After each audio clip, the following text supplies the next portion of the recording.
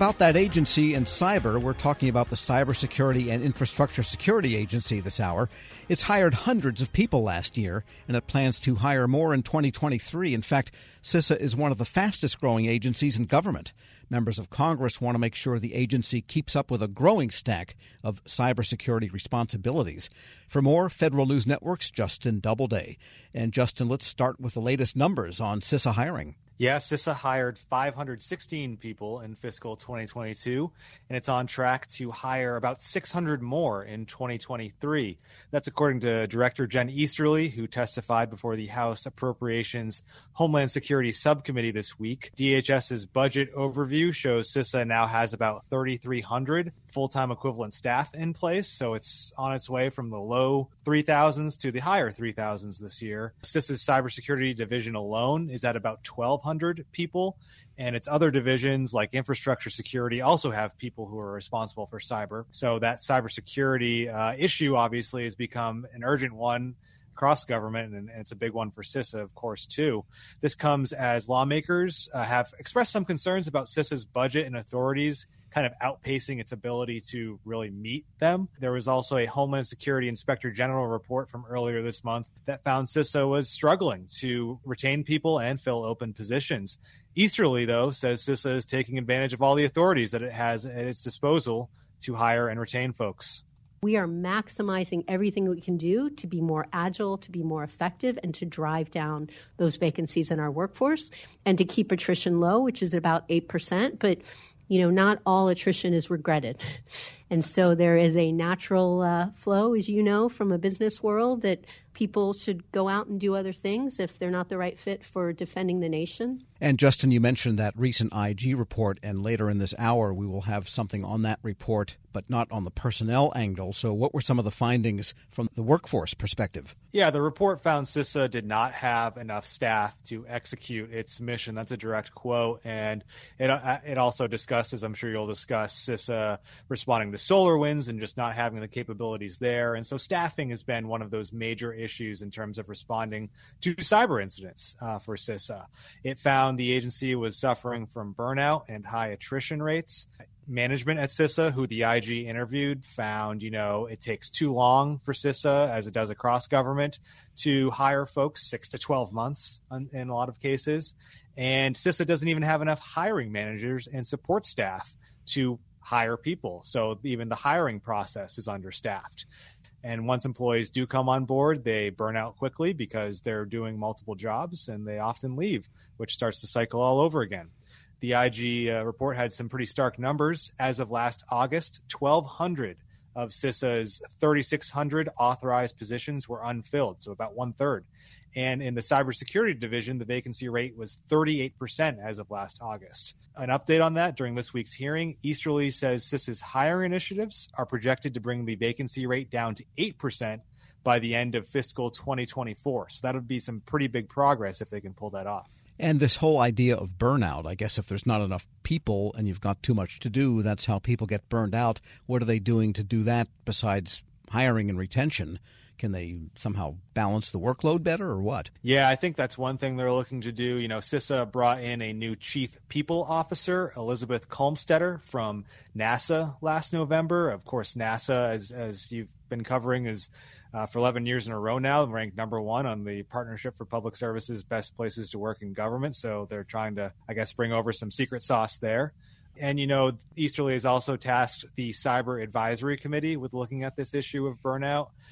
In particular, she asked them to look at the effectiveness of a hybrid and remote workforce, because more than half of CISA's staff is remote or hybrid, and that can obviously be a good thing for recruiting people, but it can also present some challenges.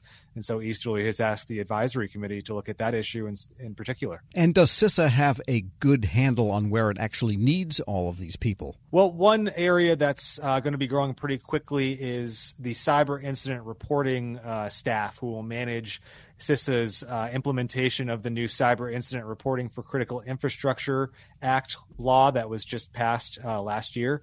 CISA's fiscal 2024 budget request includes $97 million to hire about 100 people to staff out that incident reporting organization. Easterly says the funding will be used to put both staff and technical infrastructure in place to manage the incident reports. The additional monies we asked for was really about putting the technical infrastructure in place to allow us to be able to receive this massive amount of new reporting, to analyze it, to correlate it, to enrich it, and then to use it to respond, but really to reduce risk to other sectors in the rest of the nation. And of course, there's lots of cybersecurity vulnerability reports coming from several agencies. The Department of Defense Cyber Crimes Center, the DC-3, has its own reporting system, which they are careful to point out is in a different lane than what CISA is reporting on, but they're aware of one another. And so the cyber incident reporting regulations, are they following through on what they're supposed to do? It's one thing to gather the reports. Then the question is, now what? Yeah, that's something CISA still has to define as part of this 2-year rulemaking processes that they're right in the middle of. So that law passed last March. Easterly says CISA is working to publish a notice of proposed rulemaking by next March in 2024 to kind of lay out some of these different definitions of what information needs to be reported within the 72-hour deadline, who exactly within the critical infrastructure has to report those incidents, and what constitutes a covered cyber incident that needs reporting. Not all cyber incidents necessarily need to go up the chain. The agency has already held more than 24 public listening sessions around the country to get some feedback. And so now they're very much in the throes of the rulemaking process as they work toward next March. Here's Easterly. We have worked really hard to make this a consultative process. Having come from a highly regulated industry in finance, I am very, very sensitive to not creating chaos when there are all kinds of regulations that are out there. We want to do this in a way that allows us to render assistance to the victim and then drive down risk to the nation. And that's Jen Easterly, again, the director of the Cybersecurity and Infrastructure Security Agency. That's almost one of the better barometers of the general, efficiency and health of an agency, is how fast it can get rules out that it's tasked with writing. I mean, if you look at, say, the Office of Personnel Management, which has struggled, one of the ways they've struggled over the years is getting rules done in a timely manner. Defense Department, sometimes it takes them 2-3 years, 4 or 5 years even, to get rules to cover what they were tasked to do under a given NDAA. And so that's a pretty good measure in my view. Yeah, it's certainly going to be another barometer of just how fast and wide CISA is growing, across their operational responsibilities. This rulemaking is really the first one that they've ever had to do, and it's a huge rulemaking, probably the most consequential cyber regulations that have ever been passed into law. And as we've discussed, just hiring people and bringing people on board and growing from what was, a couple hundred people within the DHS headquarters in 2017, 2018 to now several thousand about 5 years later. It's been a fast journey. And so there's a lot to keep track of how CISA is growing here. Yeah. And, rulemaking can be a surprise for an agency. They think they've got it all figured out, but then you have the industry feedback and it's kind of like throwing manure to a fan. The blowback can really surprise you. So we'll see how that goes. Federal News Network's Justin Doubleday. Thanks so much. You got it, Tom. And be sure to check out his story at federalnewsnetwork.com. Hello, and welcome to the Lessons in Leadership podcast. I'm your host, Shane Canfield, CEO of WEPA. Today I'm thrilled to be joined by Dr. David Wilson, president of Morgan State University. David has had a fascinating career and has garnered a long record of accomplishments from more than 30 years of experience in higher education administration.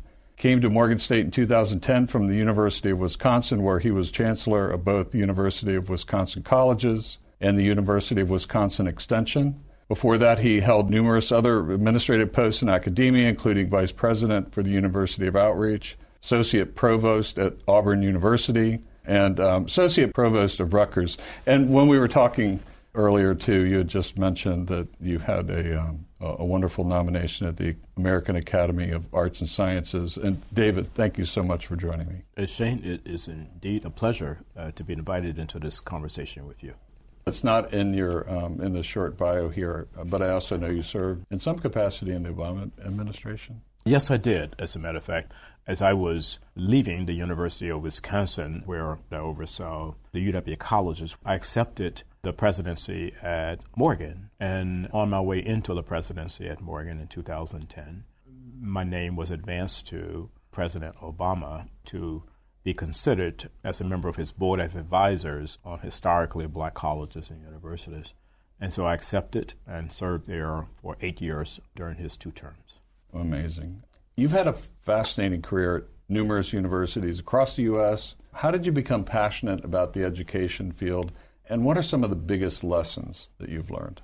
First of all, I was made aware of a quote by Horace Mann, who was a great 19th century educator who really gave rise to public education in the United States. And he was the first to utter the phrase that education is the great equalizer. And why that resonated with me was because I grew up in abject poverty in rural Alabama, and there was no law in Alabama as I was growing up that required black kids to go to school. I was kind of shut off from formal education on a consistent basis. I didn't get a chance to go to school full time until I was in the 7th grade. We lived on property there that were owned by the white landowners. And so the owner of the property, a white woman, would bring down to this little shanty that we lived in, and she would bring Look and Life magazines. My mom, she would make us as children plaster these pages of Look and Life magazines against the wall of this little shanty to keep the cold wind out. I would take a kerosene lamp and go around the walls reading those articles in Look and Life magazines, which is when I first came across the phrase of Horace Mann. From that point on, I committed myself, to education. It's an amazing story, and 2 things occur to me. One, it's almost incomprehensible that this happened during our lifetime. That to me is almost shocking. It's also truly inspiring that you recognized that you could do more and sought out to do that and were successful at it.